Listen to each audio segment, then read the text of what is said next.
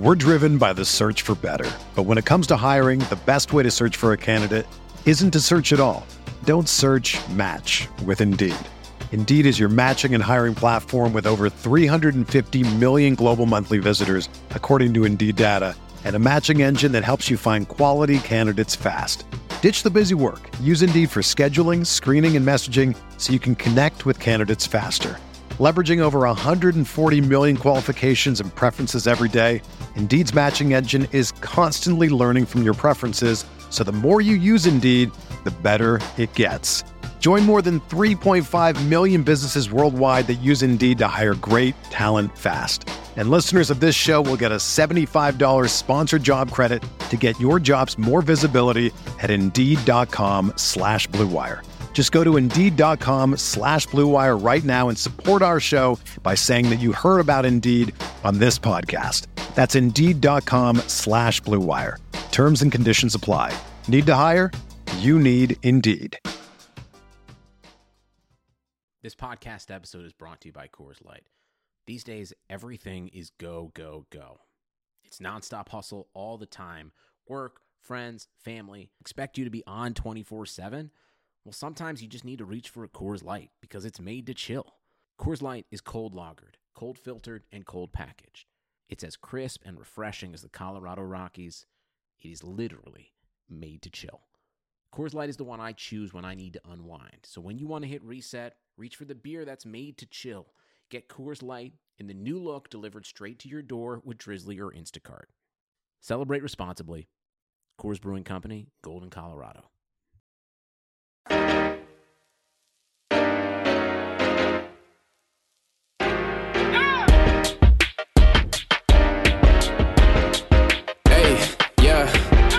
I feel like Kobe in the fourth quarter. This is the Dane Moore NBA podcast brought to you by Blue Wire Podcasts. Coming at you Wednesday night after a Timberwolves loss to the Memphis Grizzlies, 135-139. I know it was a loss, but if you did miss the game last night, I mean, you missed Anthony Edwards' best game of his career. I mean, you could tell that from a little glance at the box score. It was insane, but it really was. It was more than stats, and just kind of tracking it along as the game was going on. His numbers didn't really explode till the second half, but you could just tell that Anthony Edwards was playing his cleanest game of the year. I mean, he's had 30, 40 points, numerous times this season, but in those other best performances, there's parts of those games that were a little messy. They had those rookie mistakes in them, whether bad decision making, bad shot selection, disappearing for chunks of time. And tonight, really for the first time all season, there was just none of that. It was clean. He didn't only look like the rookie of the year. I mean, he just didn't look like a rookie, period. And that box score was clean. 42 points, 6 boards, 7 assists, 8 of 9 from deep, 8 threes, and he was 9 of 13 from 2. He dominated efficiently on 22 shots. And Chris Finch, I think y'all kind of have Finch's kind of vibe by now. He's not the coach who's going to come out and crown one of his players after a loss. That's just not really, it's not really his style. But Edwards' performance tonight, deserved praise, and Finch gave it to him. We've seen Ant have 30, even 40-point games before, but did this feel like as clean of a game from a decision-making standpoint that you've seen from him this season? Yeah, I think so. I mean, it was 42 points, and, he made some tough ones in there once he got it going, but most of them were really good looks in the flow of the offense. He imposed himself on what we were trying to do out there and got downhill, got them in foul trouble, did a great job of staying in the flow but staying aggressive. If you don't want to win, it's always better to grow when you win. He played outstanding tonight. I'm sure he wants to win more than he wants to score 42. But it's, certainly shows what he's capable of. And for that, we should all be pretty excited. There's definitely different ways to put up 42 points in a loss. I mean, we're used to big empty games in Minnesota. We've seen plenty of that this year, from Ant to Cat to D'Lo. But this was not an empty 42-point game from Edwards. Ant himself, he did more than enough to win this game. And, on this night, it was the opposite of what we're used to. We're used to Cat needing help. And tonight it was Cat needed to help, and he didn't. Ant was the player who was driving winning for this team. And really this is becoming not out of the norm. We're hitting a critical mass, like a real sample size, where we can say that Ant is frequently driving winning. It's time to just get rid of the whole, Ant is an inefficient scorer line. It's just not true. I mean, the truth is Ant was an inefficient scorer. And yes, his stats will tell you for the season that Ant has overall been an inefficient scorer this season. And that's because of the beginning of the year. I mean, league average true shooting percentage, the bar you set for efficient versus inefficient shooting is 56%. That's league average. For the season, Edwards' true shooting percentage is 51%. That's inefficient. But that's because for the first half of the year, his true shooting percentage was 46%. Awful. His true shooting percentage since the All-Star break is 56%. 46% before, 56% after. And that's league average. And that he is doing it on crazy volume is what makes that 56 carry weight. Edwards is shooting over 19 shots per game on average since the All-Star break. 30 games, over 30 games. For the season, there are only 12 players in the league who are taking 19 shots per game. Bradley Beal, Steph Curry, Luka Doncic, Jason Tatum, Donovan Mitchell, Kyrie Irving, Damian Lillard, Nikola Vucevic, Devin Booker, Zach LaVine, Jaylen Brown, and De'Aaron Fox. 12 players. Ant's volume has been the same as those guys in these 30 games since the All-Star break. And on that list, right, you have some of your best shooters in the league. You got Curry shooting over 20 shots a game, and he's doing it well over 60%. Kyrie and Dame, they're over 60%. And LaVine is over 60% too. They are high volume players that do it on a high efficiency. But the rest of those guys, the other 8, they're high 50s. That's not that much above Ant's recent level.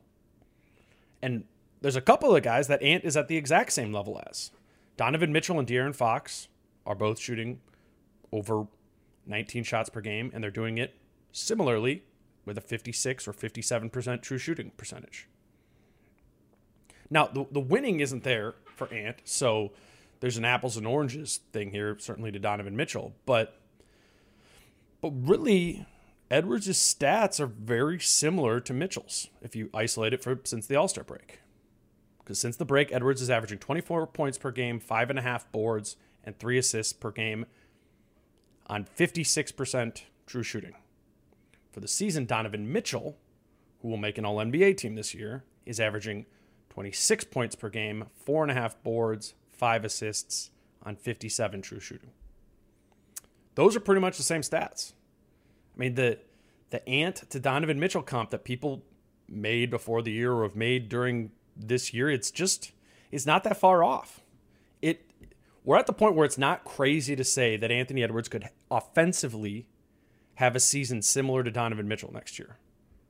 We're at 30 games now, 30 games, where Ant is very much creeping in on that Donovan Mitchell level. As Chris Finch said, it certainly shows what he's capable of, and for that, we should all be pretty excited. We're going to take a quick break here and get to what else sort of transpired in Wednesday night's game.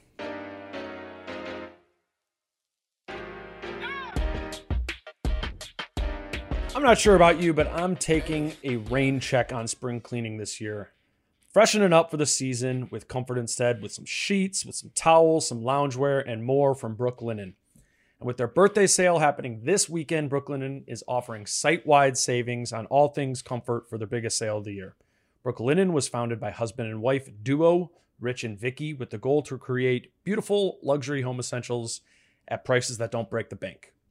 By working directly with manufacturers, they ensure premium, high-quality comfort every time and at a fraction of the retail price. That means ridiculously soft bedding, towels, and loungewear. Brooklinen is so confident you'll love everything. They will give you a 365-day warranty.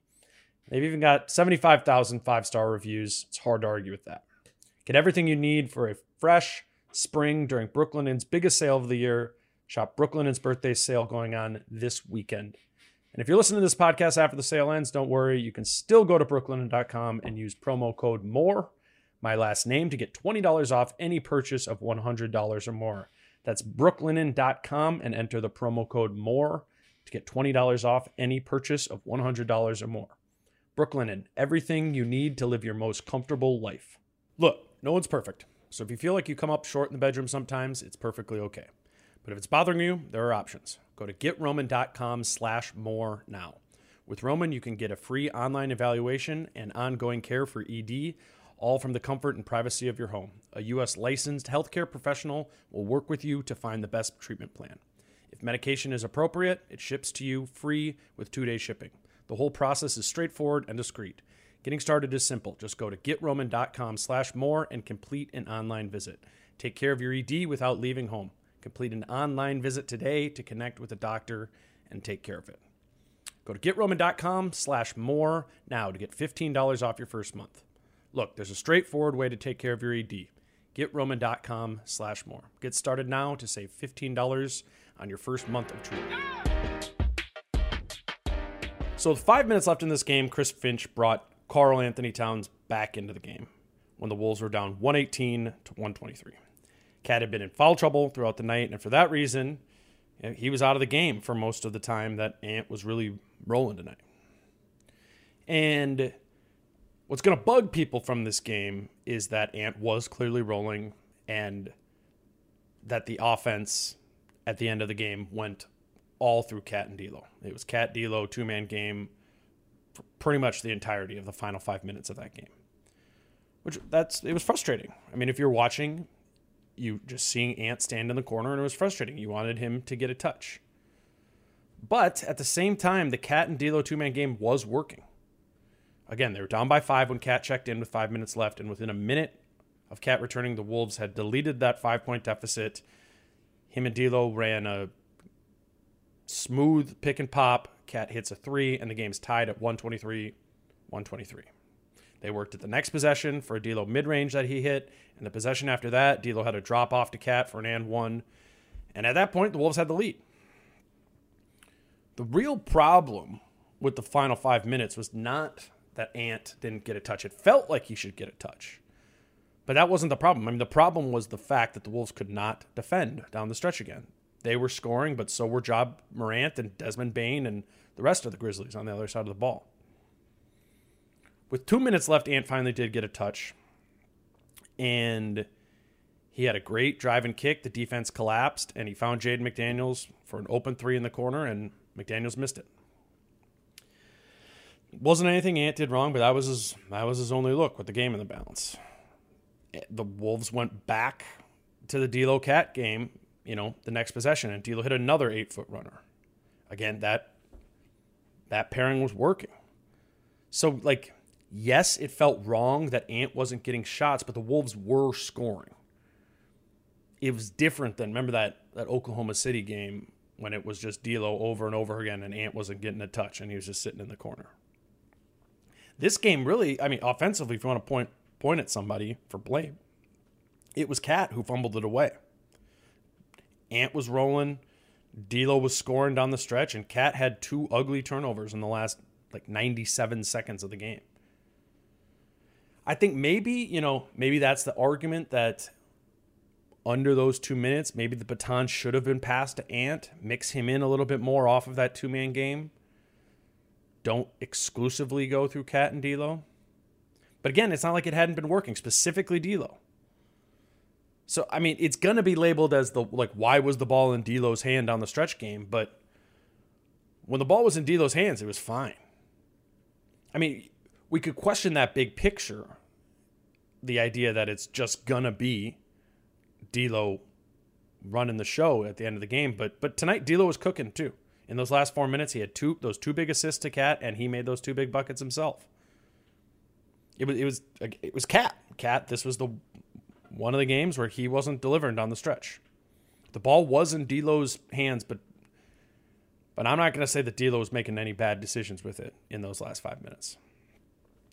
it is an interesting balance, though. If you are D'Angelo Russell, you are the point guard out there. Like, what do you do to both include Ant and Cat while also being aggressive yourself? And I asked D'Lo about that after the game. D'Lo, what's the mentality for you kind of at the end of the game there, where you got Ant on the wing or in the corner who's got 40 or whatever, and you're running the 2-man game with you and Cat. Like, as a point guard, what are you trying to do to include the both of them, or can you do that? I mean, I think you just kind of take what the game gives you. I mean, I obviously got the ball in my hands, so through the flow of the game, I'm getting off of it. You know, down the stretch, I'm trying to be a little more aggressive, no matter what anybody else is doing. That's aggressive to get there and pass, or aggressive for my own shot.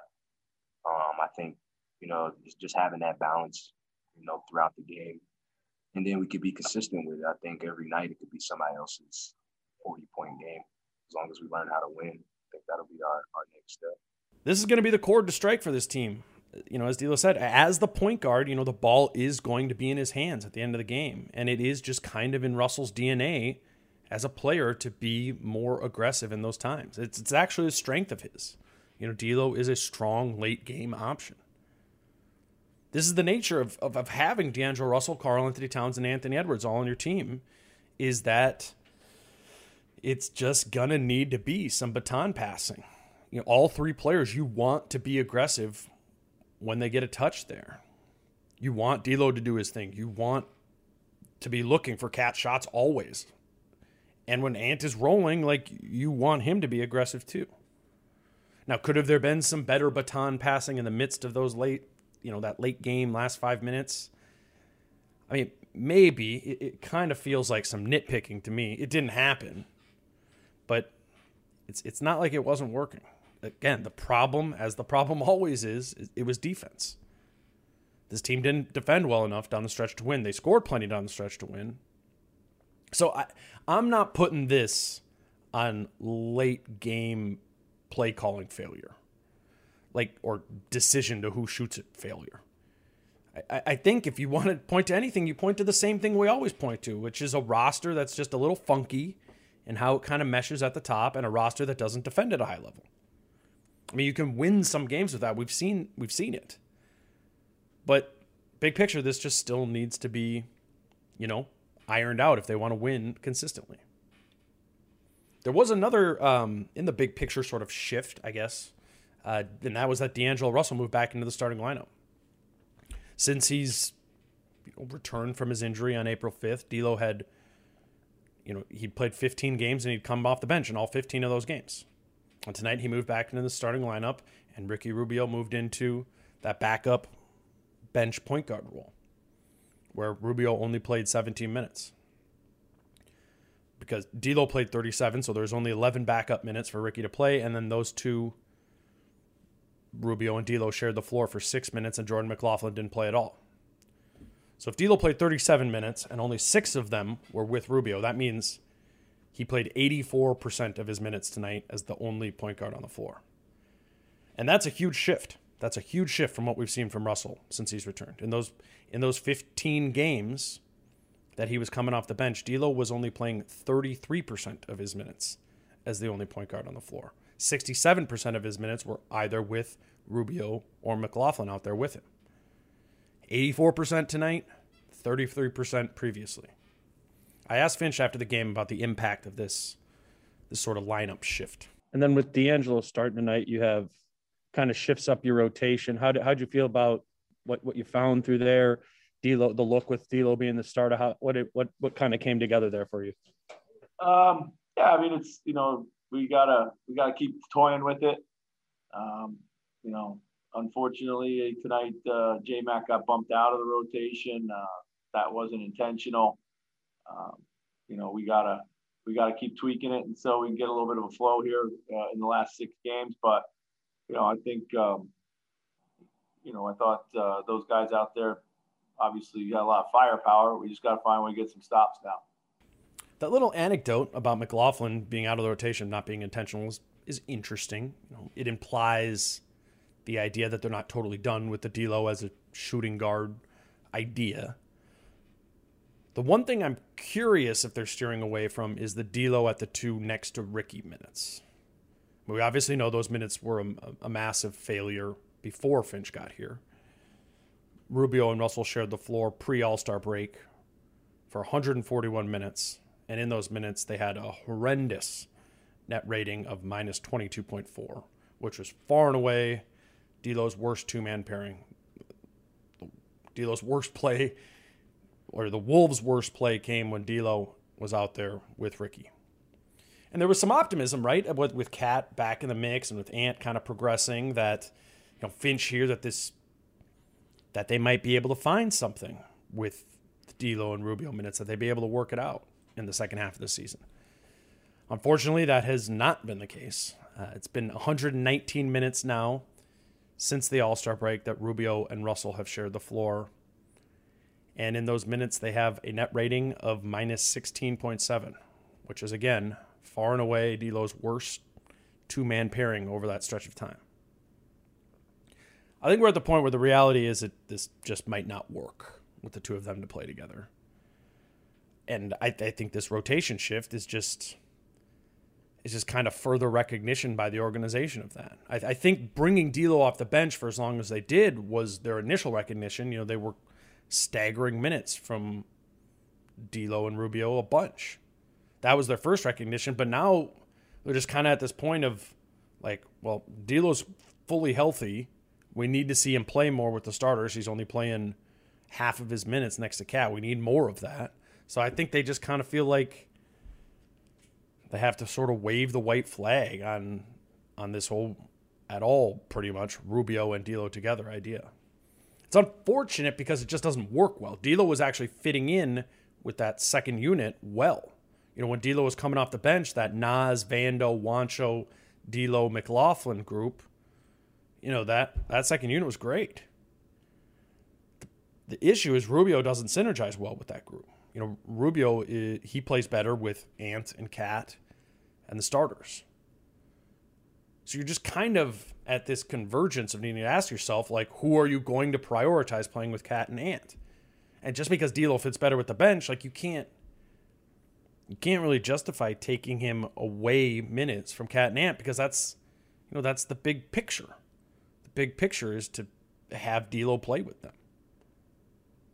This probably will really limit Rubio's total minutes. Again, he only played 17 tonight. But it's also probably going to limit his overall effectiveness.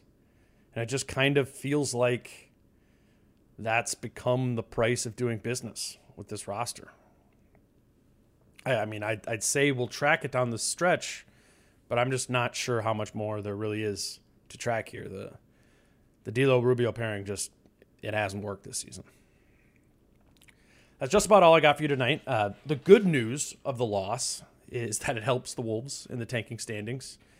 Orlando, Cleveland, and Houston all also played tonight, and they all also lost. So by the Wolves losing, they kept themselves in that third-to-last slot in the standings, which for now keeps their odds of keeping their pick at 40.1%. And we're at the point of the season now. They're still there. There's only 6 games left, so literally only so much movement can happen. But, the Wolves aren't playing poorly, and they play both Orlando and Detroit in their next 3 games. The Wolves are currently at 20 wins. Detroit has 19 wins, and Orlando has 21. Both Detroit and Orlando have full ownership of their picks in the coming draft, so you would assume that they're certainly further incentivized to lose those games against the Wolves than the Wolves are. But I've actually been watching these tanking teams play a lot lately, and of the 6 tanking teams, the Pistons and Magic look to actually be the most competitive. Like Oklahoma City, Cleveland, and Houston, they suck. They've clearly given up. But I don't know. We'll cross that bridge, when we get there. Because before we get there, before the Orlando and Detroit games, the Wolves have Miami on Friday night, a game I'm sure Cat will want to get right in, because tonight might have been his worst game of the year. I will be back to talk to you on Friday after that one. Until then, I'm Dane. Peace out. How I'm feeling, man, I hope it never stop, yeah. Green and hard so you can find me in the crowd, yeah, yeah. Don't let standards ever bring you down, yeah.